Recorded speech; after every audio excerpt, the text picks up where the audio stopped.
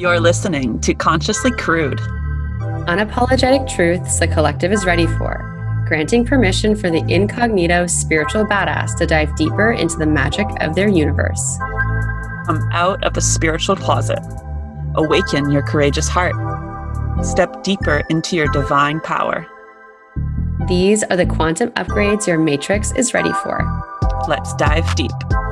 Hello and welcome to this week's episode of Consciously Crude. We are sitting down with Bharat Oza, who is a successful nutrition and transformation coach, as well as a Reiki master for over the last decade. His journey with psychedelics started when the transition of a significant relationship led him to the Amazon jungle in Peru. He was in search for closure. His first ayahuasca ceremony not only healed his grief and anger, it also guided him to start studying shamanism and other plant and animal medicines such as Rapé, Sananga, and Kambo.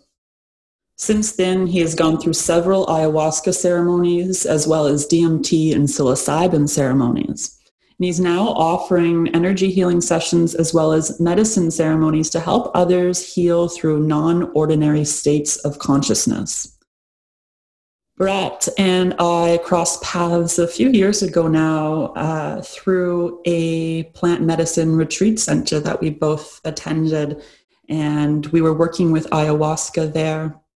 And since then, we've been following each other on social media, supporting from afar.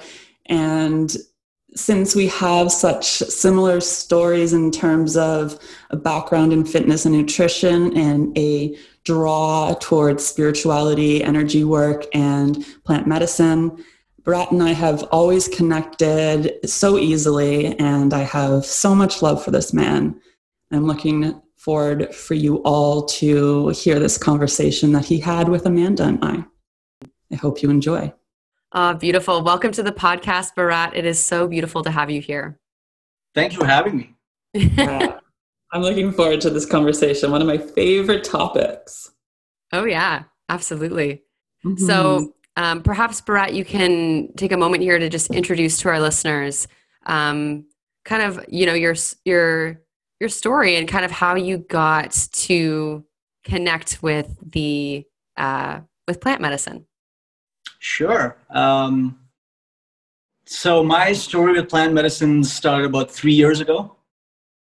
And I had just gone through a breakup. And it was, like we all think the breakup's the hardest thing on the planet. And, which I learned later, it had a lot to do with just my programming and beliefs about love. Anyway, that's another podcast, right?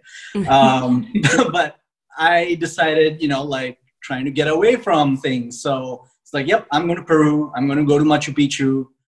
And I'm going to just see Peru. And I think a week after I booked that, I had never thought about psychedelics before. And it's funny because now looking back at it, I'm like, I was guided to do all these different things because I found out that the company that was in charge of my tours in Peru also had this retreat thing in Peru where they take you to the Amazon jungle and you can have this experience with ayahuasca with authentic shamans. Mm-hmm. It's not just, the tour operator doing something. But I was like, I just had this feeling like, you know what, I've been a Reiki master for a while. I'm pretty spiritual. In my head, I justified it saying, you know what, I can go to Peru and not do ayahuasca. And I didn't even know what the fuck ayahuasca is. I just knew it had some healing potential. It's psychedelic. That's all I knew. I did not do any research. I just went, click, buy. I'm signed up for those. I think it was like a 7-day retreat. You are my kind of person. Yeah. I love it. I was like, you know what? We're doing this, whatever. And again, this is when I was in so much pain and just filled with grief and anger. Mm-hmm. And so I went to Peru, beautiful experience. And then I was like, all right, great. We're going to the Amazon jungle now. So went in there, worked with those shamans. So it was supposed to be 5 ayahuasca ceremonies. So 3 ayahuasca ceremonies, 3 nights, 1 night off, and then 2 ceremonies. Wow. And it was with authentic Shipibo shamans. So Shipibo shamans are a tribe in Peru. That's generations of shamans. Hmm. And the first ceremony, there's no words to explain it. Like all the anger, all the grief was gone the next day. Actually, during the ceremony, it was gone. Mm-hmm. And I felt tremendous love, like love that I've never known before, because my only experiences with love, or what I identified as love, was what I got from my parents and what I got from romantic relationships. Mm-hmm. That's it. But this was different. This was like, I loved everything. Like every fucking thing. Like this floor I'm sitting on, the roof of the Maloka. The Maloka is the place where they do the ceremonies. Just tremendous, and no anger, no grief. I was like, this is unreal. What is this? And everyone should do this all the time. I know, right? Can I just stay here? Can I drink this thing like all the time? But it was beyond incredible. Like the first, I remember just sitting up and going, again, I think the advantage I had is I did not research anything. I didn't go in there with these ideas of what's supposed to happen. And I think that worked to my benefit, because there were others there who had come with the expectation that this will heal my sadness. This will show me this vision. I will see past lives. I had zero expectations. I just went in there. All right, we're sitting there.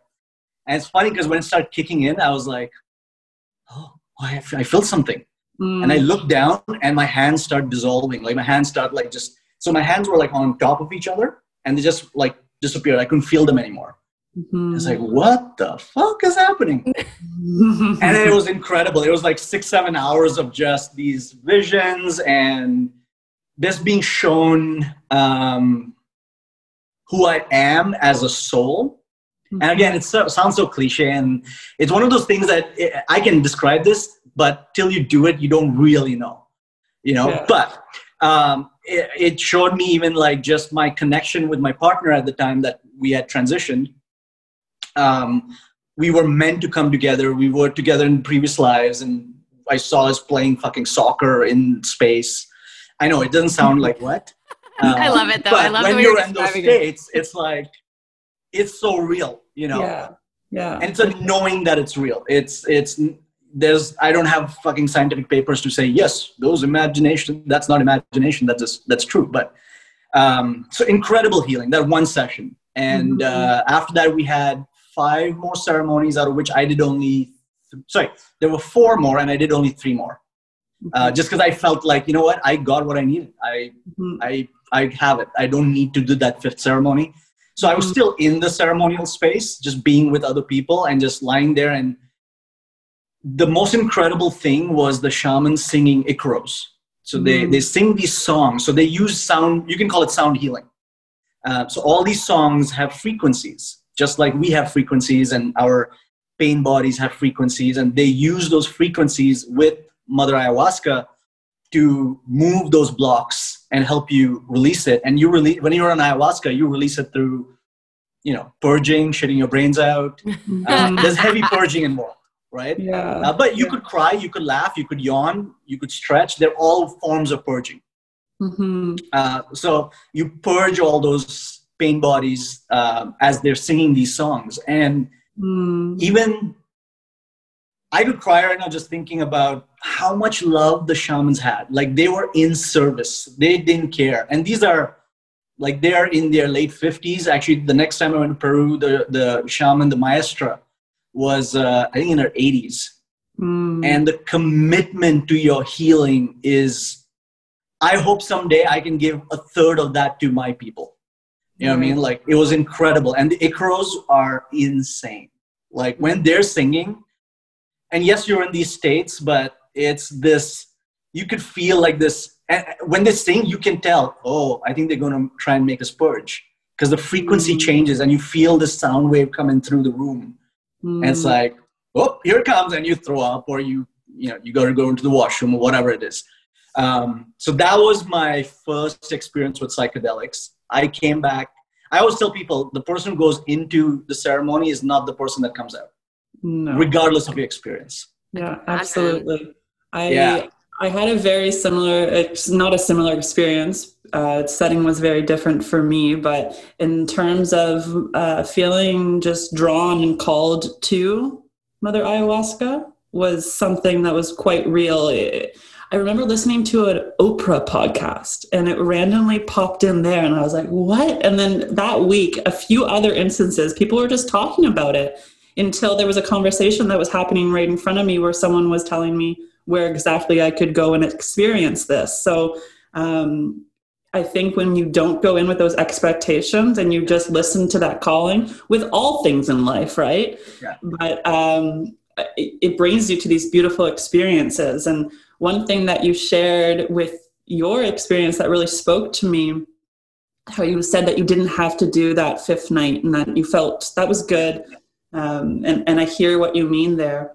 But what I thought was interesting is you still staying in that ceremony space on that fifth night on your first experience with this beautiful plant medicine, almost like a bit of a foreshadowing to your shamanic experience later on, right? Yeah, absolutely. And it's funny because I didn't think of anything. I had no plans of like, yes, I'm going to study shamanism now. I got my healing, came back.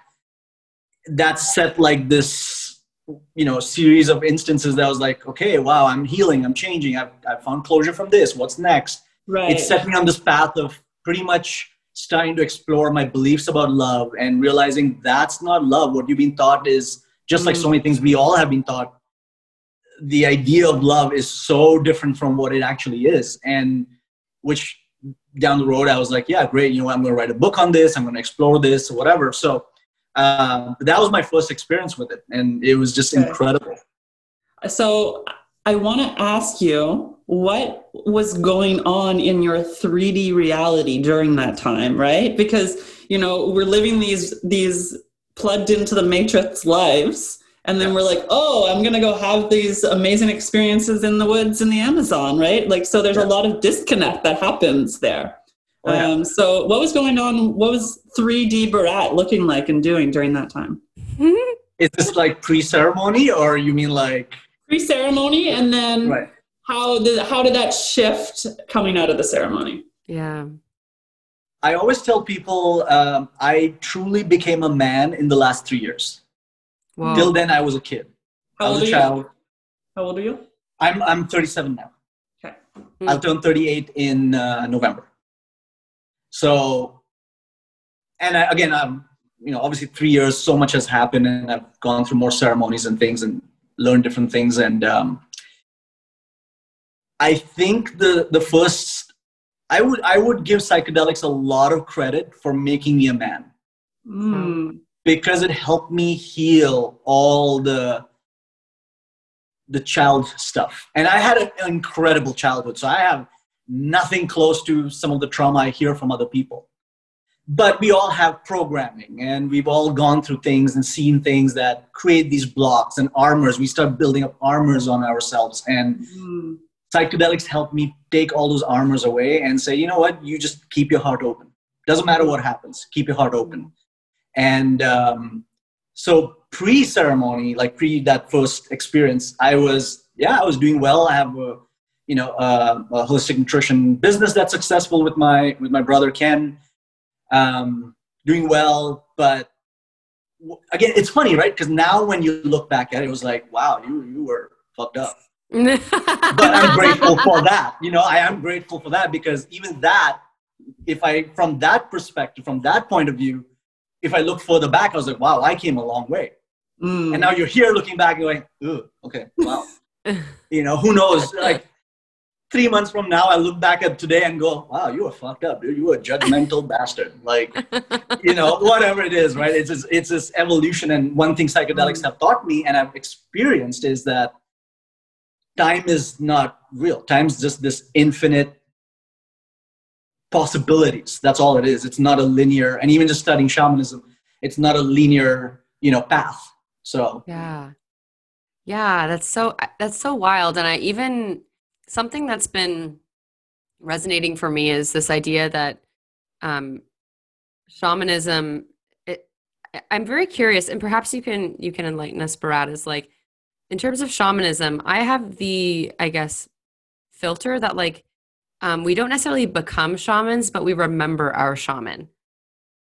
and we like remember that we have the capability to bridge between this physical 3D world and the timelessness of consciousness. And so I'm curious, like, yeah, maybe you can speak to your own remembering of your shamanism and how you're, like you were mentioning, I'm getting the impression you've studied. So like, can you maybe talk a bit about that? Because I'm like all ears. I'm like, oh, yeah, no, absolutely. Yeah. So again, like I've been a Reiki master for such a long time, so I was already familiar with energy medicine, if you want to call it that, right? I never intended to study shamanism. I think when I did DMT, that was, I would say, probably 6 months after the ayahuasca experience. I met a shaman and we had 2 DMT ceremonies, and I was shown certain things, and suddenly I had this,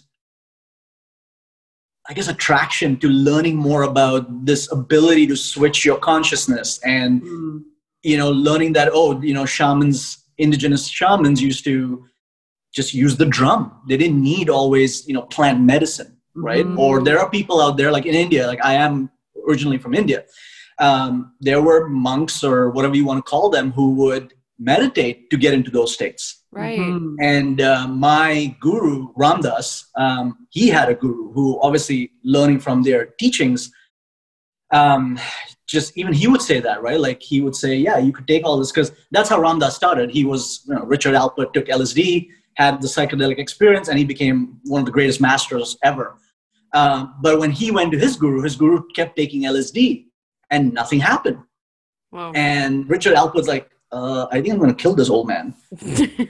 But he was fine. And he's like, yeah, I'm always in that place. Wow. Okay. So I don't need the LSD. So just knowing that it is possible to be in certain states, and be, if you want to call it, one with God or one with creation, great spirit, whatever you want to say, without even using psychedelics. And shamanism was this one method that you could do. I was like, okay, well, I need to study this. So I'm still studying it. So I don't even like when people think he's a shaman. I'm like, not really. I'm a shamanic practitioner. I'm still studying. And I'm very drawn to Amazonian shamanism for obvious reasons, because I have a deep connection with them. And in traditional Amazonian shamanism, you usually go through some trauma or some major life event, which then gives you certain gifts. And then from those gifts, you're able to become a shaman. And they say you're chosen, or you come from a lineage of shamans. That being said, like Amanda, you said, we all remember our shamanism. And I 100% agree. It's funny because just a couple of days ago I was driving, I was just, you have these conversations in your head, and I was like, we're just remembering everything. Right now I'm reading this book called Sacred Contracts, which is a beautiful book. And she talks about that in there. And she says how we come with soul contracts when we're born, we just forget them. And then situations or experiences happen in life to remind us of the contract, and then we go on this path. And so when I look at it that way, I'm like, oh yeah, I definitely see all the paths and all the things that had to happen. And even when I didn't realize it, I was being guided and being shown like, all right, this is next, that's next, right? So yeah. So I guess you were talking about your personal experience with ayahuasca and how that really opened up so much for you. And it sounded like, from the way you described it, completely beautiful and amazing. Yeah. So what is your perspective when someone has like a quote unquote bad trip? And like, what's that about? I love this question. I knew you would, Jazz. It's not the plants. My experience, bad plants. Let's just say that first and foremost. So are you insinuating they're just shitty, Jazz? No, they're not accepting their shadow self, which Bharat is about to explain, I'm sure. I 100% agree. I don't believe there's anything called a bad trip. So one thing with plant medicine, any of these plant medicine, and they don't have to be psychedelic at all. They will show you what you need, not necessarily what you want. What in my experience, every time, and this is part of it is, and we'll talk about integration because I think that's more important than the actual ceremony.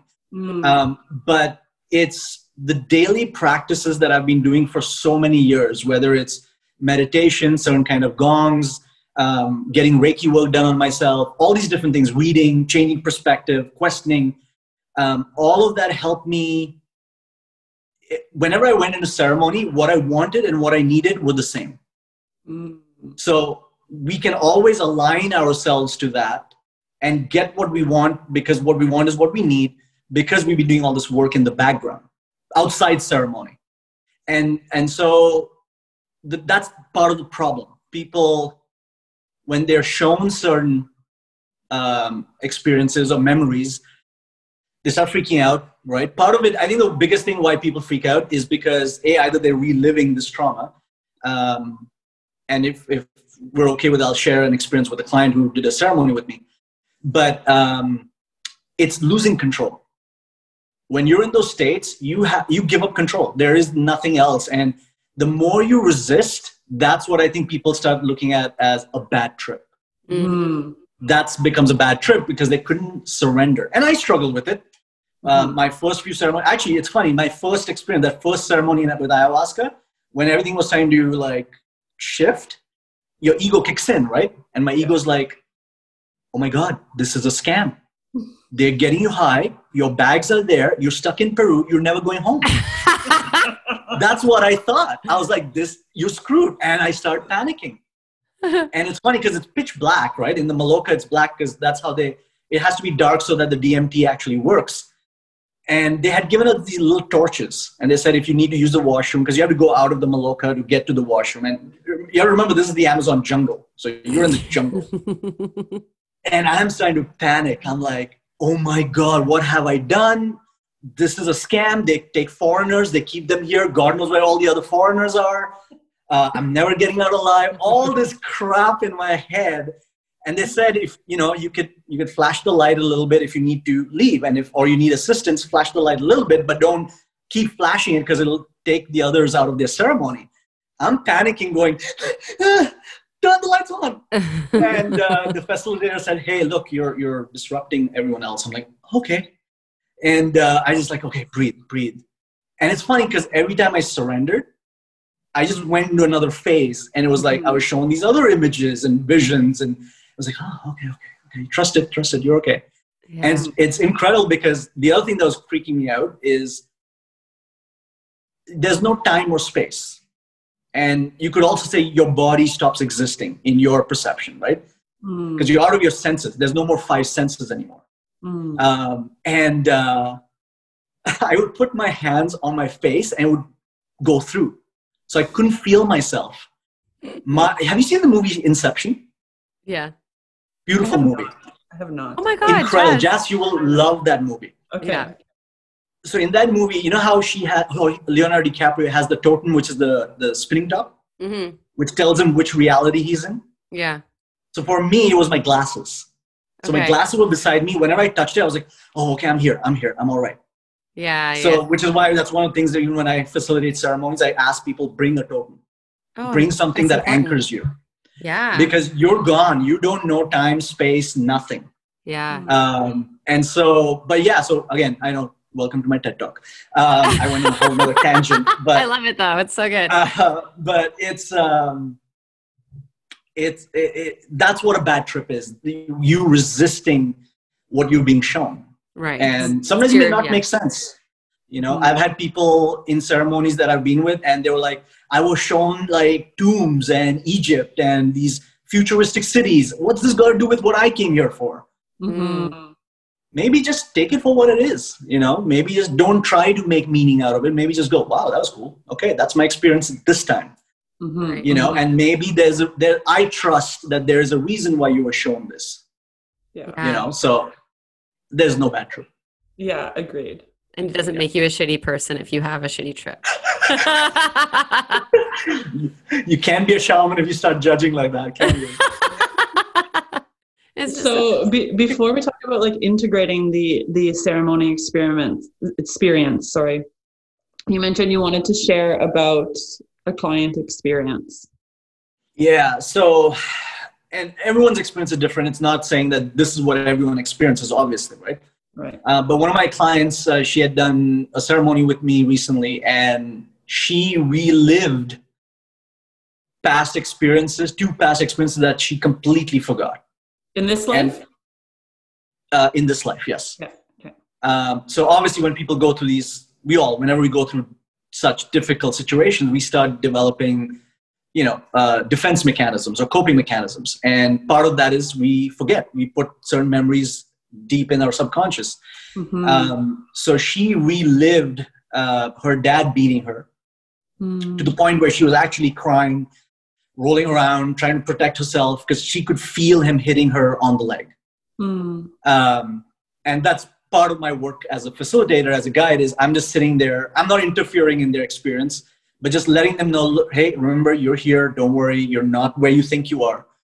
And I was wearing this bracelet given to me by the Shipibo, and she would touch my bracelet and she'd be like, okay, I'm here. But then she'd go relive all of that. So she'd go back into that time. And even some sexual abuse that had happened, she started reliving that in the ceremony. And she's such a courageous person. Like, I have to give her credit. Like, she went through it. She experienced it. And after that, she was like, wow, I didn't even remember this happened till I actually did this ceremony. Okay. But since then, doing all the integration, it's helped her find peace and forgiveness from all of that. It's just another layer for her.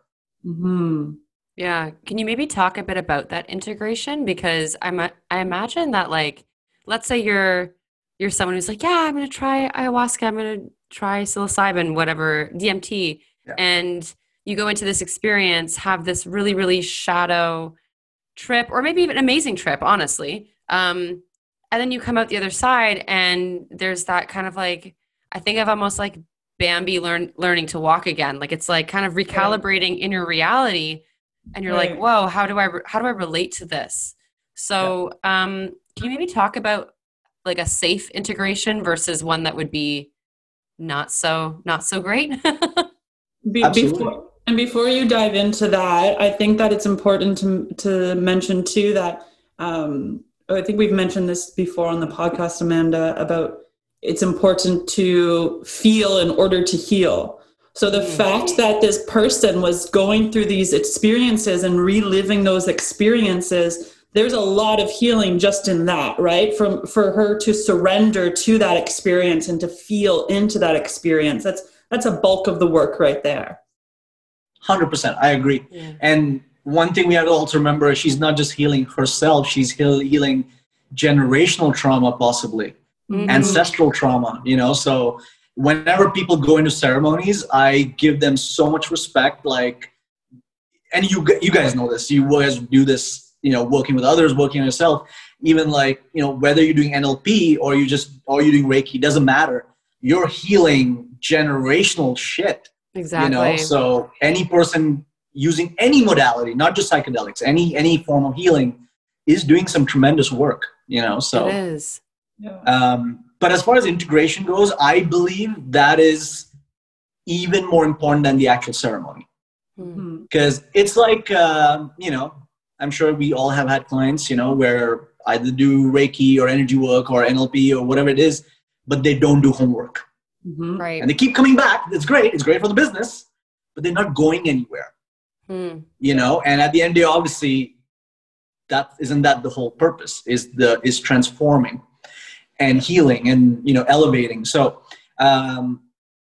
for me, integration is pre-ceremony and post-ceremony. So whenever I facilitate, like, for example, even just, and I guess I get that because those were my experiences with my shamans. So I've been to Peru twice now, and there was always like, okay, this is what you need to do for 2 weeks or a month or 2 months before you come here and do ceremonies. Oh, wow. So I've adopted that because that's the only method I know is where, all right, so this is what I'm going to do. And that's what I tell people who want to do ceremonies with me is, all right, at least 2 weeks before, start doing this, eat this way, start doing some of these practices, start, reducing your cell phone time, starting to just clear and observing your own being, right? There's so many distractions we have.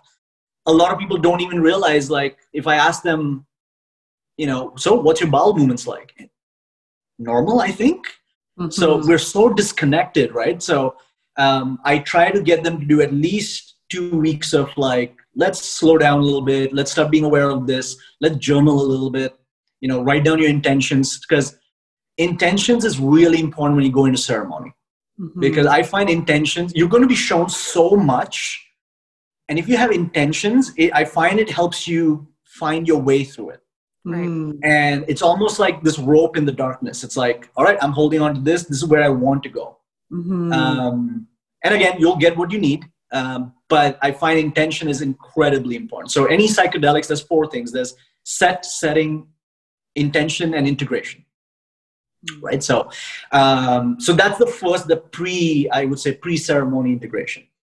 Post-ceremony, again, I would obviously continue a lot of what you did pre-ceremony, but that depends on the experience, So if you were given certain messages, okay, so what does that mean to you now, right? What do you have to change or shift in your current lifestyle or setup or your reality to actually integrate this message and live that message now, or live that shift? Who do you need to go forgive? Who do you need to talk to? So I actually give them a list of questions to actually journal after.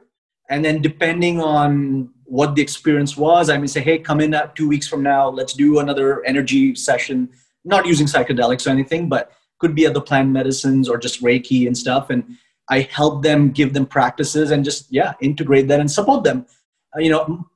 Like you said, Amanda, we are all remembering the shamanism. So a lot of times people remember what they need to, or even know what they need to. They just need a nudge. Yeah. So that's usually like a gist of what the integration process could be like. Mm-hmm. And I imagine that you're opening up your consciousness to so much information, and it's downloading in to your limited human body. Like there's unlimited information in this limited vessel.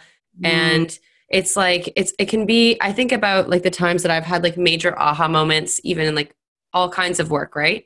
And that sometimes there's so much information and you're like, how do I even, what do I even do with that right now? What am I supposed to do with all of that? And that I think there's a natural, process and a necessary compassion to be you have just received the download of all downloads. So just allow that to gradually integrate. Right. Would you say that's 100%? Yeah. Cause you're right. There's so much. Again, depends on your intention, the setting, the music, all these things. But you're right. A lot of the downloads may not just be go act on it now. It may be, all right, this, it's in your awareness now. Now just start looking for the signs. Mm-hmm. Whether you say your guides or your intuition or great spirit, whatever it is, they're always giving signs. So start looking for the signs now. Mm-hmm. And that's part of you're right. That reminded me of this one. So this last time I went to Peru, I did something called a dieta. So pretty much it was 12 days. You live in isolation. You don't talk to anyone except the shaman. You eat once or twice a day. And there were 7 ayahuasca ceremonies. And on the nights that you don't do the ceremony, you actually, the shaman will assign you a plant based on your intention. So one of my intentions was show me what love really is. And so they assigned this plant called Bobinsana, which is known to show love and open up your heart center and things like that. So on the nights that you don't drink, you drink the plant and you connect with the spirit of the plant and gives you downloads or whatever. It's not psychedelic at all. Cool. So one of the ayahuasca ceremonies, though, insane downloads. And I am shitting my brains out. I'm throwing up. This is the beautiful part about this. We had 3 shamans. So 3 shamans going around giving each person 5 icaros. That's the most powerful. Even if you're not on fucking psychedelics, those icaros alone are incredibly healing. I wish I could hear them. I just can feel my body craving that music. I can only imagine. You know what? I will send you a few. Oh, yes. And if you can, we'll put them in the show notes because I would love for our listeners to get a taste of what this is like. Yeah. And it's so powerful. And I could tell the shaman's sitting there, and as she's singing, I could see this brown ball stuck, and I'm not letting it go. And you're talking to the shaman, like, I don't understand the language, but you know the language. You know exactly what she's saying in those states. Yeah. And I know she's trying to pull this brown ball. It looked like a cocoon that she's trying to pull out, and I'm not letting it go. And I'm exhausted. I'm like, I had so many downloads. I'm like, I can't do this anymore. And I realized why we cannot stay in those states, because this body cannot handle it. Whoa, yeah. I was like, dude, I'm throwing up. I'm laughing. I'm crying. I'm shitting.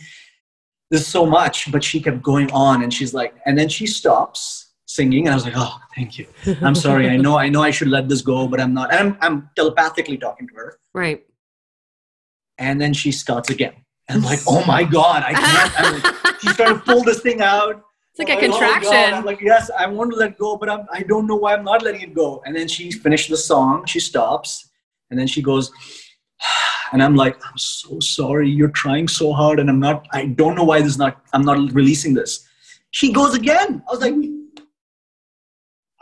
I'm just going to fall back. You do what you need to, because I can't handle this. I don't know how you're 90 years old and doing this, but that's the level of love. That's the service they have. And it was incredible. So when you said like you getting all those downloads and it's exhausting, 100%. Yeah. Is there ever 100%. a point where it's like, would you caution someone in terms of like something that is like too much? Like it's like that person, is it person to person basis, or is it pretty standard in terms of like, people should just not do it more than, I don't know, once a year, once every 10 years? Like, can you maybe give you've done it obviously more than once every 10 years, but. It's definitely, so you, at the end of the day, you have your will and your choice, right? So I do them when I'm called to do them. I never go in with, you know what, I feel like being high, or if there's a specific intention, like I want to, this is where I'm stuck. I'd like some clarity, or, what do I do? What's my choices? So that's when I do it. I never do it just because. Right. So ayahuasca especially, I don't know anyone who just do it just because. Although that's not true. I do know some people who do that. But it's up to you. When you're called, you go, and you have to know when you've had enough, or when you've got what you have to. Gotcha. When I go in, my perception is I'm surrendering to the shamans.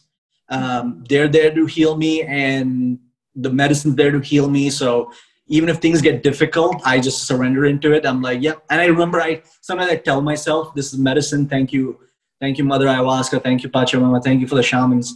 And it's incredible how things shift when you stop resisting. Right. And that could be anything, right? It could be psilocybin, it could be DMT, it doesn't matter. Surrender, and you're okay. But yeah, like, always proceed with caution. It is, if you look at it from this 3D reality, it is changing your brain composition. It is changing your neurotransmitter balance. And mostly for the better, but you could, whenever you push the neurotransmitters higher, there is always a kickback. Your body's going to try and adjust and go, oh, so your GABA is going really high? All right, we need to kick the dopamine up. And it'll try balancing things. And sometimes when people have done it, not just psychedelics, but this applies to anything, right? It applies to any street drugs, alcohol, sugar. Yeah, anything that we have a dependency or that our body is neurologically primed for. Absolutely. So your neurotransmitters are going to go kick back. So that being said, none of these are addictive. There is no such thing as an ayahuasca addiction or a psilocybin addiction. That's the powerful thing about these plants, because the beautiful thing is these plants have consciousness. So you enter into a ceremony, or not even a ceremony, or whatever, and you take these plants and you're like, yeah, this is my intention. I want to get high, whatever. They may not even work. Yeah. That's the beautiful part. They're always going to give you what you need. So you know what I mean? Like, it's incredible, because when I did my first ayahuasca ceremony, came back a couple of months later, one of my close brothers, he said, hey, I've been doing mushrooms. Come, I'll give you some. I took 3 grams or something. Nothing happened. I was like, maybe mushrooms is not my thing or whatever. But then months later, I went back to Peru, I did DMT, incredible experience. Next year, I believe I went to Peru, did the dieta, did the ceremonies, came back, and I clearly had this knowing that I'm supposed to work with mushrooms now. And I go take, again, 3 grams in a ceremonial set up with my friend, and bam, incredible work. Right. So it's almost like, no, you work with ayahuasca for now, go to DMT, and then you go work with mushrooms. Now it's like, you're going to work with mushrooms for a while. There's no ayahuasca in your near future. But when I'm going to be called to, I will. So that's going back to the calling, right? Like that we were talking about is that calling. And that's so important. And I was reminded of a story of when I was in retreat with ayahuasca. Over the last 3 years, I've gone twice. And that's been enough for me. I get a lot from those 2 experiences, 2 ceremonies within that. But I remember the last time I went, there was someone that was there, and it was like their 4th time that year, and it was only like 3 months in or something like that. And afterward, at closing ceremony, they had said that they pretty much sat there all night sober on their mat, and that the work that came up for them last time, they never took the time to integrate. And the knowing and the download and the insight that they received is like, I just have to go fucking do the work that I'm supposed to do, right? Yeah. And that's the thing with the plant, is it's so intelligent. And if you are wanting to just use it as a external factor to elevate your life, it doesn't work that way, just like anything else. Yeah, it sounds like, similar to what Bharat, you were saying, is that you'll always get what you need. It's like the plant is so intelligent that like, if you need that shadow trip, you're going to get that shadow trip, but not just because, by happenstance, but because like, that's truly where this is your next step in healing. And similar to what Jazz, you said, it's like, if you are not feeling anything, or if you're just getting the reminded awareness that it's like, you can keep doing all these ceremonies, but you do have to integrate the work. Like the plant is so intelligent. Yeah. I had one vision in my last time when I went to Peru. There was a boa constrictor wrapping itself around me. And for a lot of people, that could be scary. It was literally squeezing me, and I could feel being squeezed. And I was like starting to like breathe a little heavier. And then it wrapped itself around me and looked at me and said, know that I love you, but I'm hungry, so I have to eat you. And I looked at it and I said, if I can feed you, then go for it. Eat me. I still love you. And it disappeared at the point. It was like this lesson, because one of my intentions was show me what love is. And that was so profound for me. But my point of bringing this up is you just have to surrender. It doesn't matter what it is, that what you start perceiving as a bad trip and this stuff that you're seeing, try pushing love towards it, accept it, and it's amazing what will happen. I love that. There's incredible, even if I know, and this is a knowing, I don't have any I can't remember any experiences, but I know just from having gone through so many psychedelic ceremonies, it changes your subconscious programming. You're healed, even if you're not aware, a lot of your subconscious programming starts getting healed. And call it, ancestral stuff, generational stuff. Because a lot of times I've seen my past lives, I've seen future things. I remember once when I did DMT, a vision I had was I was somewhere in South America, and they were giving me this crown, and and it had this purple gem. And I actually thought my shaman touched me here when in the visions, they put this crown on me. I perceived that as, I think in some life I was a king over there. And fast forward, went back to Peru, did a few things. They showed me all these things, and they said, now are you ready for your crown? And they gave me the same crown again. I was like, whoa, this is the crown. So I was supposed to come to Peru to get this crown. Oh my God, that's what the DMT was showing me. And it's funny because now, fast forward, as I'm studying archetypes and male archetypes especially, one of the archetypes is the king. And now when I look back, I'm like, so it was about the king archetype and becoming the king and embodying that. And I was like, so you can see how long sometimes the integration can be. You're always integrating. It's endless, Yeah. you know? You're just aware of it. Yeah, absolutely. There was even a moment ago when you were talking about the snake wrapping around you. In a previous episode, we were talking with another guest, Satya, about this like other astrological sign, the healer sign, and holding the snake. And for any of our listeners, go back to episode, what was it, 16? I think so. 16 with Satya about underworld and shamanism. And what you just shared about that boa constrictor wrapping around you just gave me this like feeling of like when we can have that level of love with all of connection, with all of life, and like even, you know, the same way that like animals in the wild, like, you know, the lion is not bad for chasing down the antelope. The lion is just the lion, the antelope is just the antelope, and it's all just part of the loving creation of life. And that was, I just had kind of like a ding light bulb moment as you're talking about this, just seeing the beauty of that and truly in real time. So thank you for that. Oh, you're very welcome. One thing I find psychedelics, if nothing, they will help you feel deep gratitude and deep connection and deep love for things you never thought before. Like I found a song called Mother of the Waters. I'll send it to you guys. It's been on repeat since I found it, since 2 days ago.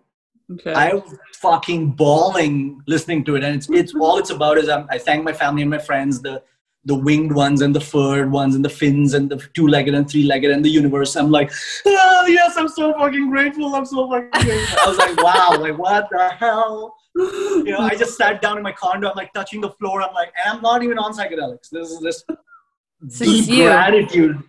Like, whew, like amazing. I feel that. You know? Yeah. Yeah. It sounds like the world could be a very different place if psychedelics were more, were common, destigmatized, and used for their purpose as medicine. Yeah. It's happening, you know, it's getting there. They're starting to legalize psilocybin in some places. MDMA is in stage 3 for therapy. So some good work's happening, but till then conversations like these need to happen, right? There was a lot of great work happening before the 1970 or something like that, the whole war on drugs and our good friend Ronald Reagan. And so now that is all being unlocked again, right? It's like picking up from where they were. And I'm so excited for the science that's going to come out around this. I think that part of the reasons why it's been so pushed to the back burner, if you will, is because they are plants. And so big pharma can't make money off of them at the end of the day. They can't be patented. And so that's, you know, a food for thought for people that are listening of how the system is keeping things that don't make a lot of money and also keep us from not expanding our awareness, just tucked away in their back pocket for us not to use and feel stigmatized if we do, or shame if we do, or right? So it's just quite interesting. For sure. I love that reflection. Yeah. So Bharat, we're going to finish with our 4 questions, if you don't mind. So we'll start with the first one. When do you feel the most powerful? You know, my guru says, he has his line, and it's actually from are you familiar with the Ramayana? It's like an Indian epic, the Indian epic or whatever. But basically there's a quote from it that says, when I don't know who I am, I serve you. When I know who I am you. And that is so profound for me. So for me to answer that question, I am most powerful when I am in service. What's one thing in the modern world that's got to go? My human self says television. My higher self says nothing. It's all there for a reason. I love it. Okay, then maybe you'll like this question better. What's one thing that this world needs more of? Psychedelics. Duh, guys. Psychedelics and sex. Let's say that. Yeah. Yes. Yeah. Love it. And what's the best piece of advice you've ever received? Love everyone and tell the truth. Beautiful. Is there any last words, any final thoughts that you want our listeners to hear? I would just say, you know what, keep an open mind and question things you've heard of, read of, consider where you're getting this information from. And I think more than anything, trust your experience. I think the society that we're in, it's so left brain and everything's about, do you have papers for it? Do you have proof? But it's not science. And you know what? I have to say majority of my life is led by just my experiences, and I'm okay with that. I trust it.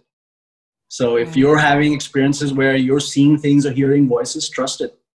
You don't need a shrink, you know, so yeah, I would say trust your experience over anything else. Yeah. I love that you said that. Yeah. I love that you said that. Beautiful. All right, friends. We're going to do this again. Yeah. Absolutely. Next time in person. Yes. And maybe on psilocybin. Hey. Well, one of us is. I microdosed this morning, so. Oh, good for you. That's awesome. That's great. How many milligrams were you on? So I'm doing 3 days at 100 milligrams. And then I have some capsules from a company called Schedule 35 that are 200 milligrams. So I'm going to do 3 days of that as well. Oh, super nice. Yeah. That's great.